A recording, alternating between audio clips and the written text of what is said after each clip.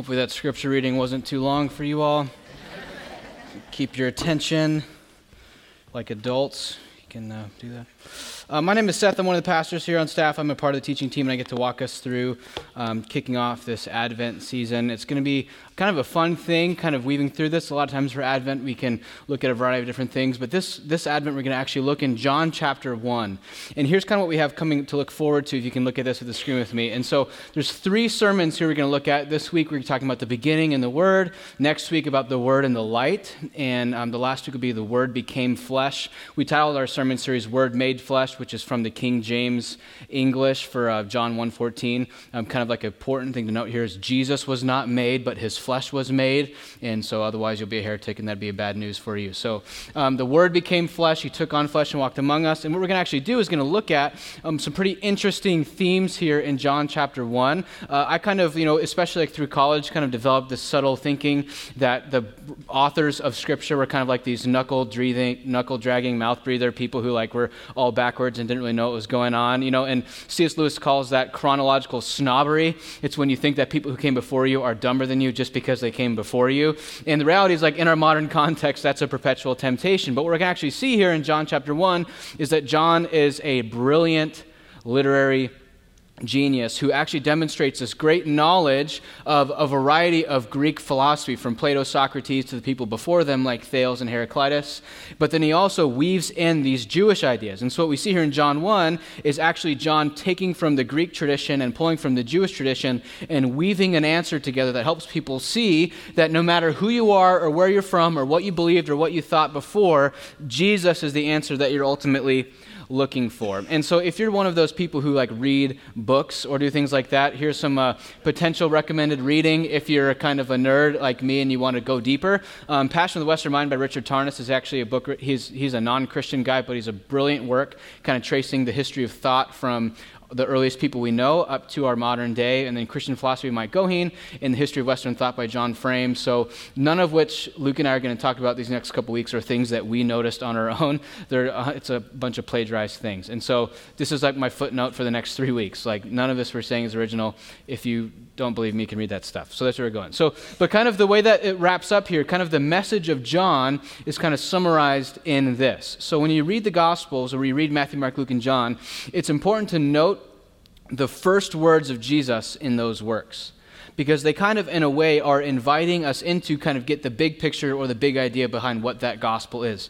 For example, in Mark, the first words are repent and believe, the kingdom of God is at hand. Essentially, so Mark is going to be an illustration in showing us how to repent and believe and what the kingdom of God looks like here on earth. But the first question in John is actually this. Here's what Jesus first says, the first words of Jesus in John. What are you seeking? And kind of like I mentioned, the Greeks were seeking something, the Jews were seeking something, and John is writing this first chapter to show us that what the Jews and Greeks were seeking is ultimately fulfilled in Christ. With a question for us this Advent season, just to pause and ask yourself, Seth, what am I seeking? What are you seeking? What are you running towards? What's capturing your affection? What's the thing that's motivating you to keep going? What's the desire that's driving you forward? What are you seeking? And we're going to see how whatever it is we're seeking, Christ is ultimately the answer to that. So in this passage, what we're going to see is, like I said, we're going to zoom in on these 2 words. We're going to look at the word beginning, and we're going to look at the word.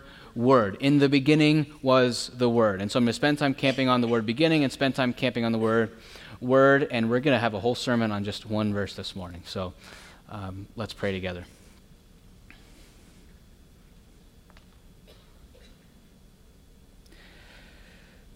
Father, I thank you for the writers of Scripture and the way in which they challenge us and the way in which they encourage us. I pray that all of us here in this room this morning, those who feel far from you, those who feel near to you, those who question your existence and or relevance, that we can all be encouraged and challenged and convicted by your Spirit through your word.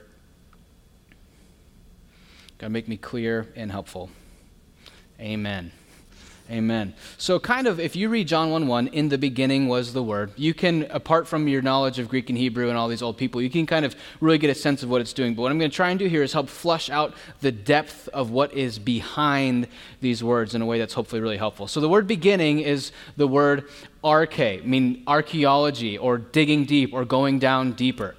Just this past weekend, I was hanging the Christmas lights at my house. It's kind of my family tradition that every Black Friday we hang Christmas lights. I don't know why it's Black Friday. It just kind of is what it is. Light in the darkness, Black Friday. I'm not totally sure. It's not that meaningful.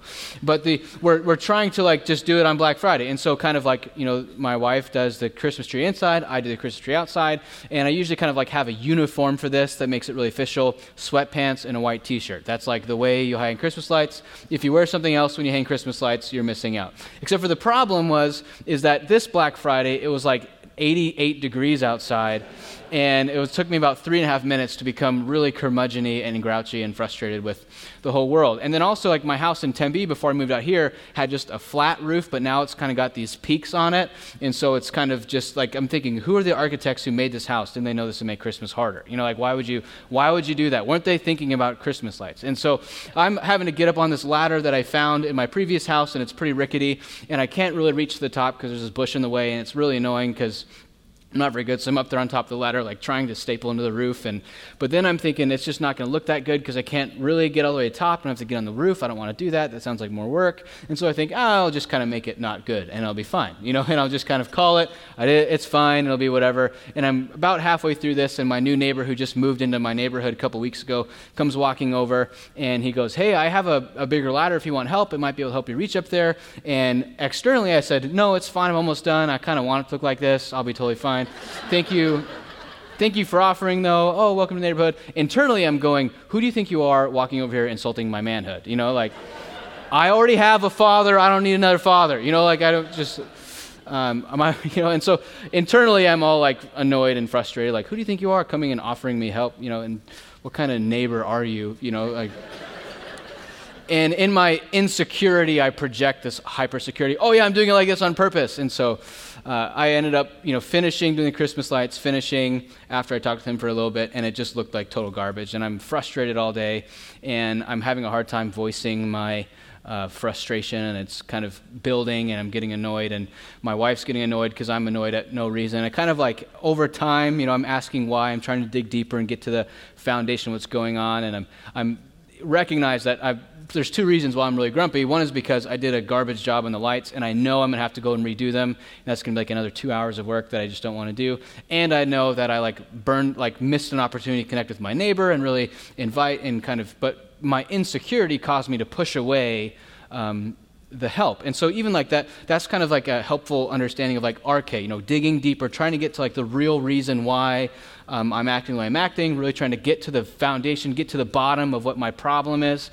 And so kind of like that story doesn't end well. I did it myself. I got on the roof. I never asked for help. So there's kind of like, I had to work through that and repent of that. There's no like positive ending of that story, but I had to dig deeper.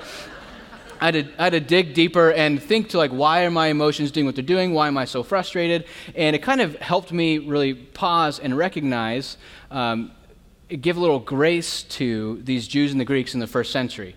Because it's easy for us to look back on now and you see how Jesus, God in the flesh, comes to earth and offers this free gift of salvation. And they're like, pass, we'll crucify you. And you're like, what a bunch of idiots. What are you guys thinking? Why would you do that? How would you pass on this free gift of eternal life through the Son of God? He's like, hey, I came all the way from heaven to give you this gift. You're like, no, it's good. I want it to look like this. It's bad. Just leave me be. And how in our insecurity we project this stability and we project into kind of a way of keeping people away. And so my last weekend helped me kind of have a little more empathy, not justification, but empathy for why the Jews and the Greeks go like, you're not what we're looking for. I see what you're offering, pass, I don't need a better ladder. I see what no thanks, push away. And we see this idea of beginning in the way that this kind of works out, that the Greeks and Jews had these expectations. The Greeks and Jews were looking for something, and what they were looking for ultimately wasn't Jesus. It was something else. Here's what it was. So the Greeks had this concept of beginning. The Jews had this concept at the beginning, but I want us to see how what John does with these two concepts shows us how our beginning's better. So arche, dig deep, archaeology. If I can get down to the bottom of this, then I can make sense of what's going on. So here's what John's doing on the one hand with the Jews. He's looking at Genesis 1, and the Jews had a creation story, and John's actually retelling that creation story with more information. That because Christ has come, we now see the creation story with broader eyes and bigger light. So in the beginning, we see Genesis 1. In the beginning, God created the heavens and the earth. Darkness was over the face of the deep, and the Spirit of God was hovering over the face of the waters. And God said, "Let there be light." So the Jews had this creation story of this God who created all things, and that's true. But then John comes along and adds to it. It's kind of like he zooms in on it. He takes that word, "in the beginning God," and zooms in on that word God and helps you see all that's going on behind that word God. In the beginning was the Word. Now, a Jew reading this would have gone, wait a minute, the next word was supposed to be "in the beginning, God," but John says, "in the beginning, the Word," highlighting this. And the Word was with God, and the Word was God, and he was in the beginning with God. Likewise, John kind of takes some other concepts from here. And the Spirit of God was hovering over the face of the waters, and God said, "Let there be light." So in the beginning was the Word, and the Word was with God, and the Word was God, and he's in the beginning with God. All things were made through him. So in Genesis, if you're just a Jew before Jesus, it'd be easy for you to think of God and his word as his word being the power by which he creates and acts in the world. The word of God in the Old Testament is the power of God to effect change in the reality. But here what you see in John is he's affirming that, but he's saying there's more to that. That the Word was God and the Word was with God. So it's not just that the Word is an extension of God, but the Word is himself God. And so John is unpacking and showing this bigger understanding of what's going on here in the Jewish understanding. So John takes the Jewish understanding of beginning and unpacks it and shows a bigger story.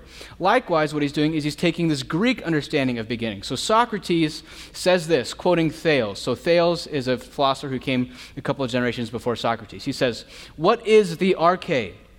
Thales says it is water.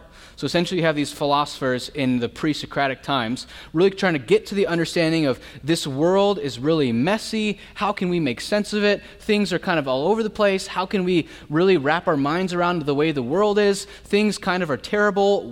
How can we, but yet there's still some order to them. So they see this chaotic, messy world and they're trying to dig down deep to get to what is the baseline? What's the foundation? What's the principle that makes sense of all these things? And so they had this concept called the arche. All the Greek philosophers were searching for the arche, trying to find it. If we find it, then we can make sense of my life. Once I find the arche, then I can accurately compute all the problems that I see around me. So Thales argues that it's water, and Socrates ends up arguing with him, but it is the nature of the arche, the originating principle.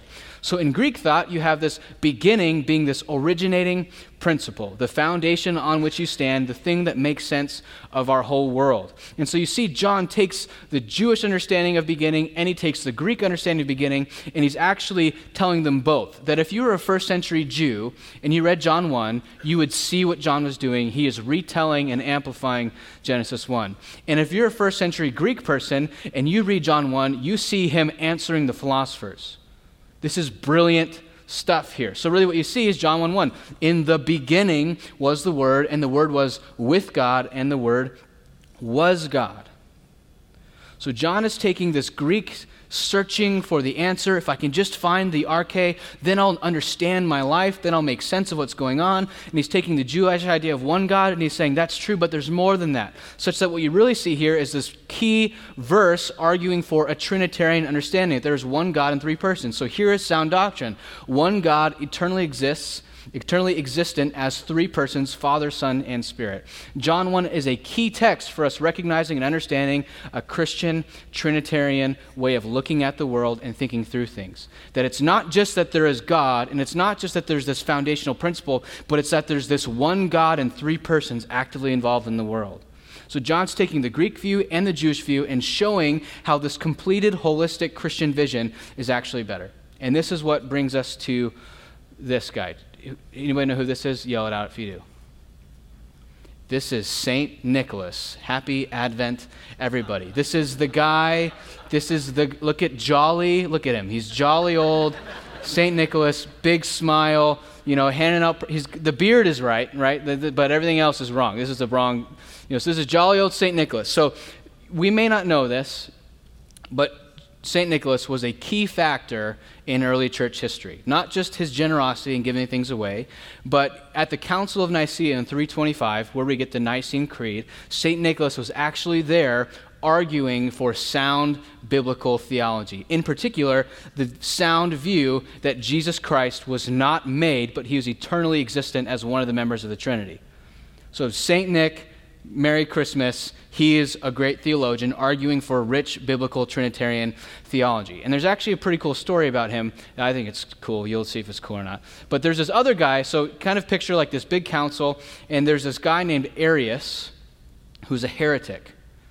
Arius was teaching that there's a time when the sun was not. Arius was teaching that Jesus Christ came into existence. Now, as Christians, we believe that his flesh came into existence, but he was eternally existent in and of himself. But Arius was teaching that the Son was created by the Father. That is not what the Bible teaches. So what happens in the early 4th century, they call this large council to confront and contradict this Arian teaching or Arianism. And St. Nicholas is one of the bishops there banging the drum of solid biblical theology. So, and here's what happens, is while Arius is presenting his argument for why the Son was created, which is heresy, I'm going to keep saying that because it's very heresy. It's like number one heresy, Jesus is not God or eternally God. St. Nicholas is emotionally enraged and fired up and actually walks across the room and punches Arius in the face. Because he was so mad at this guy for teaching a false view of Christ. Jolly old St. Nicholas, he's making a list, he's checking it twice. He'll punch you in the face if you're a heretic. That is the Christmas spirit, that's the Christmas message. Happy Advent. That's how the story goes, and St. Nick, confesses, and he later on repents of it and says, I shouldn't have handled my anger that way. That's not the Christian way of handling your conflict. So if any of you are going to go punch any of your friends for denying the divinity of Christ, that's sin. Don't do it. That's a bad idea. But actually, so like Arianism, it sounds very hypothetical, but actually if you have friends or neighbors who are LDS or Jehovah's Witnesses, they actually are Arians.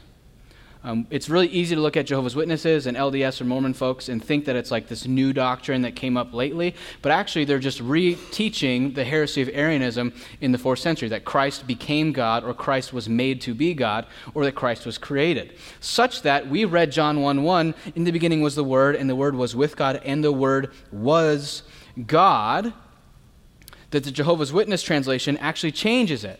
This is the New World Translation, the Jehovah's Witness translation. In the beginning was the Word, and the Word was with God, and the Word a God. The Word a God. Not the Word was God, but the Word a God. So your neighbors who are LDS or Jehovah's Witnesses, they're actually held captive by a false teaching known as Arianism that was declared heresy formally in the 4th century. So jolly old St. Nicholas them and tell them to stop thinking that, and they'll just stop thinking it. Just kidding, don't do that. Please don't do that. Please don't do that. So it's really easy to think about the ways in which some people like conveniently mistranslate their Bible so that they can go on believing and acting in false ways.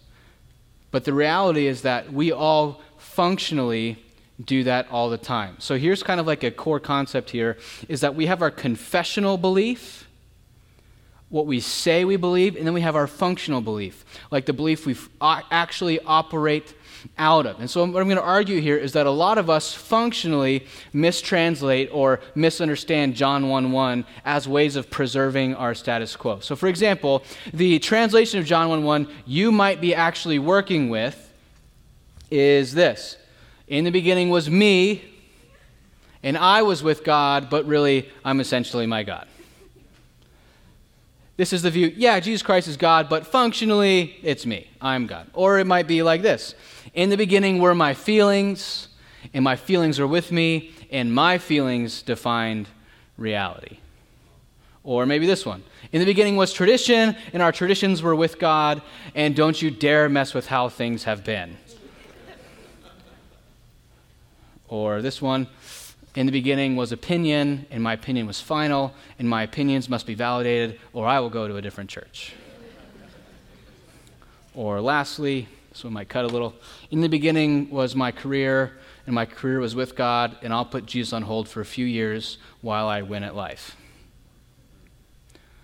So the beginning, the thing we stand on, what's yours? What's your beginning? What's your foundation? The thing that makes you feel okay.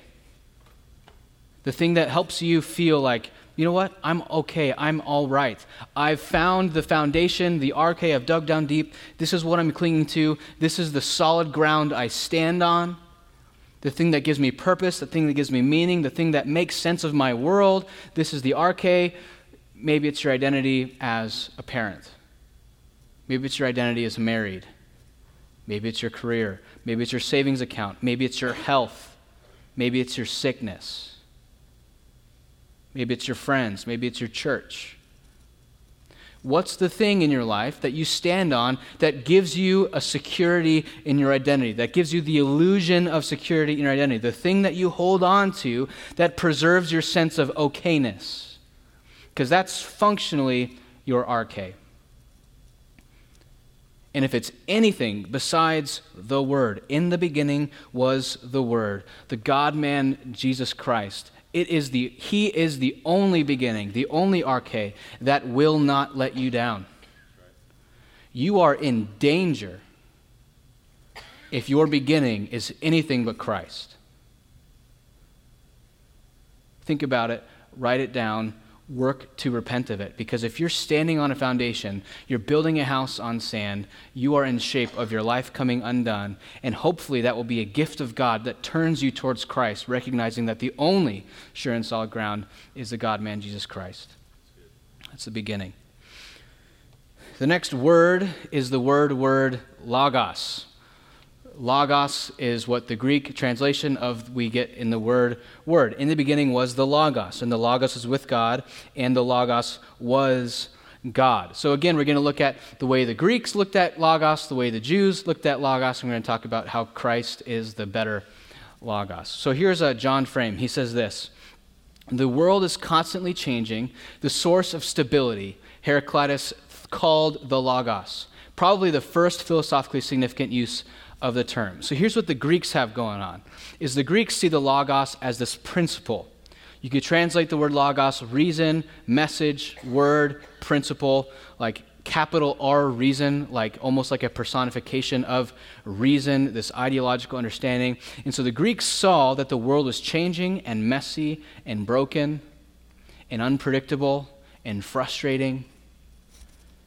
You know, they raised toddlers. They had jobs, they had physical sickness, the world is a mess. And so what they're trying to do from the earliest philosophers was trying to make sense of the world. And so what they did was they sought a principle, disembodied, disconnected ideology, tips, advice that was disconnected from the world, such that they saw the mess of the world and they sought rational accounts and frameworks and understandings that actually helped them escape from and not feel implicated by the mess of the world.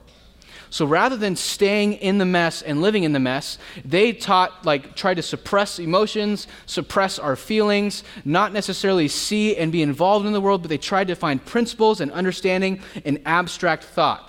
It's kind of like they tried to spreadsheet the world into a manageable situation. They tried to analyze and personality inventory and encyclopedia the world, and if I can just analyze it and explain it, then I won't feel the pain of it.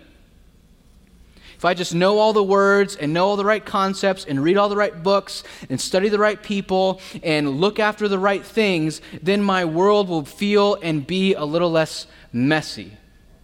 So the Greeks tried to escape the mess of the world by intellectually explaining away all the pain and brokenness. Conversely, we see the Jews doing something similar. This word, remember the word is the power of God to effect change in the world. And so the Jews, in their understanding of the Logos, that they were seeking political deliverance and or prestige. So the Jews saw their mess. They were being oppressed by the Romans. They're actually under the thumb of unjust Caesars and unjust governments. They were marginalized. They were pushed to the cracks, pushed to the side. And they were putting their hope in that the Logos, the Word, the power of God would come and remove them from their present situation and put them into a new situation. Ultimately, that their situation would go away by the power of the Logos, and they would be set free and delivered from the bondage to brokenness. So that's one group of Jews who eagerly awaited, rightfully, that the Christ or the Logos would come and overthrow Caesar and establish a new kingdom on earth. But then there's this other group of Jews that were getting frustrated and annoyed with the fact that that was taking so long. Yes, we know that the Word will come, the Messiah will come, we know that. But we're going to, instead of seeking political deliverance, we're actually going to seek political acceptance and prestige in the here and now. And whole schools of thought within Judaism, the Sadducees in particular, who made up the Sanhedrin, like the powerful people within Judaism, actually started to compromise their Jewish and Israeli distinctiveness. They started to compromise the morals given to them by God himself. They started to compromise their mission and calling to be a light to the nations for the sake of gaining the acceptance of the political powers that be.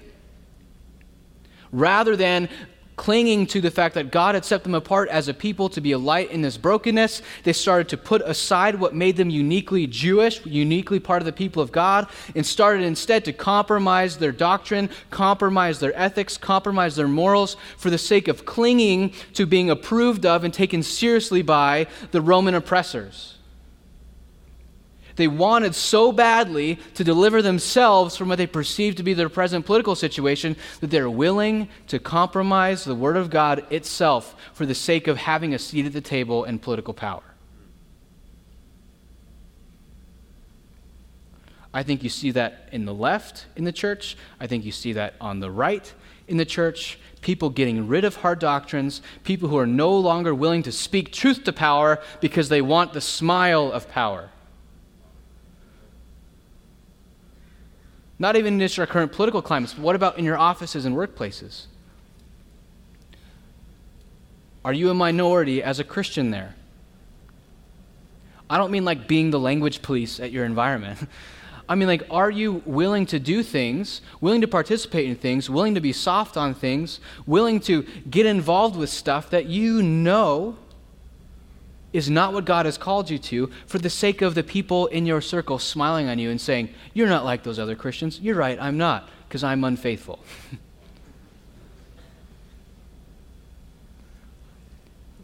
We tend to be like the Jews and the Greeks in this way. We want to compartmentalize, explain, rationalize, get disconnected from, pull back from a reality. So both the Jews and the Greeks were looking for escape from their mess.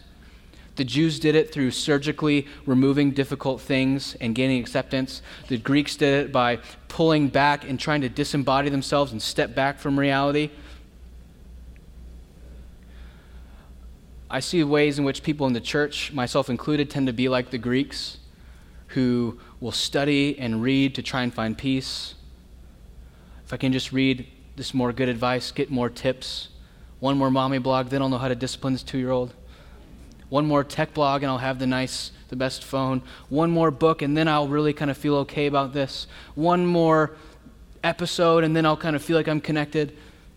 We study and read and look and search and memorize. And I know Christians who have turned the Bible into this index of answers that help them, if I can just find the right thing, then I won't feel the pain of the world anymore.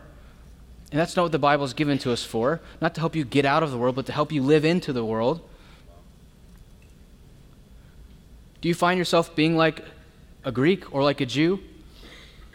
Trying to rationalize and get away from the pain of life by explaining it rather than entering into it? Or do you find yourself compromising the power of God in your life by the Spirit for the sake of acceptance from a non-believing world? Do you feel both of those pulls? Because I bet you do. I do.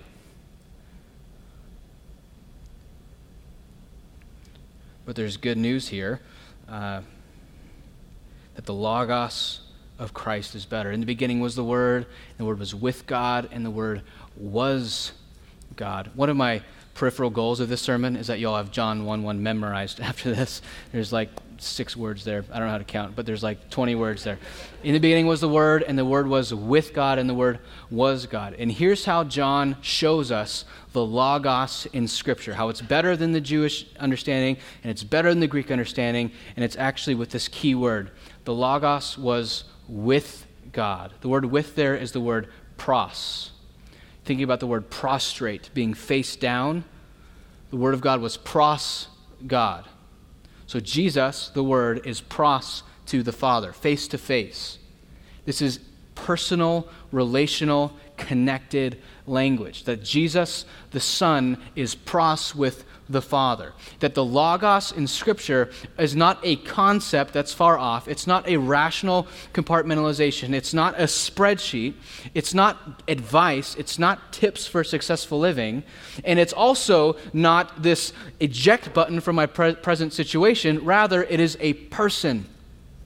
That the Greeks were seeking the right answers and the right information. And the Jews were seeking deliverance from their current, present political moment. But rather, Christians recognize that rather than seeking the Logos, rather we are sought by the Logos. That the Logos is a person, not a principle. It is a person. He is a person, not just a political deliverer. That we do not seek out him, he seeks out us. That it is not on us to sustain our effort to learn and grow and study and learn and grow and study and deliver and navigate and work and upward mobility and find a way to influence. Rather, our hope is not in our capacity to seek out and find, but our hope is in the fact that we have been sought out and found by the person of Jesus, and that is the Christmas message. That, behold, the virgin shall conceive and bear a son and shall call his name Emmanuel, which is God with us. That the Christian vision of the Logos is fundamentally better than the Greek and Jewish understanding of the Logos. And not only is it a better vision, it's the true vision. That God is not a God who gives us good advice and says, here's some tips for how you could do better in your broken messiness. He is not a God of good advice. He's a God of good news. He says Christ has come to earth. He is God in the flesh. The core central message of Christmas is not that God has come to get you out of here, but rather that God has come to be with you when you are still here.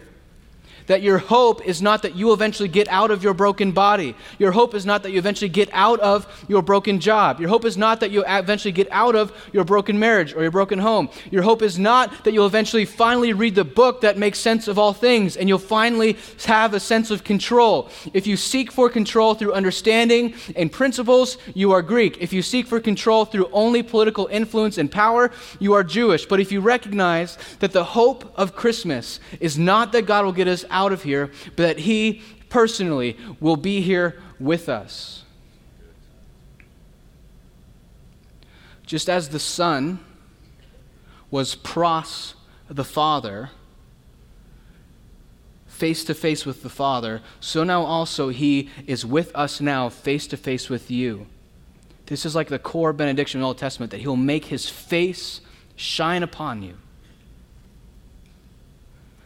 Do you get that sense?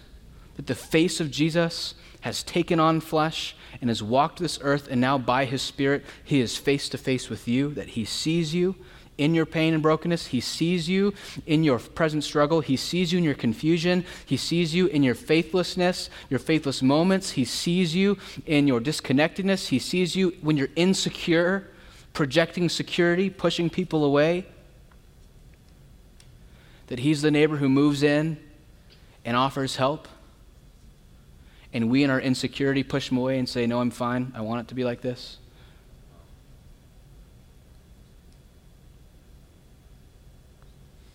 This is the Christmas message, that Christ has come into your mess. And it is true that he will eventually wipe away all brokenness, but that's the message of the second Christmas, not the first Christmas. Let's pray.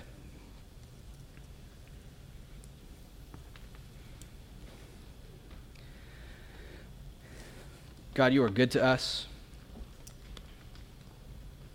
You are with us. You are Emmanuel. You're with us in this room. God, let your Spirit show our hearts the false arches, the false logoses that we turn to, these things that we look for meaning and security, that ultimately only meaning and security can be found in you. God, whatever it is all these people and myself in this room are looking for, let us look to you first and foremost, draw our hearts back to you, and I pray this Advent season can be a time for us to see you with the eyes of our heart. Amen.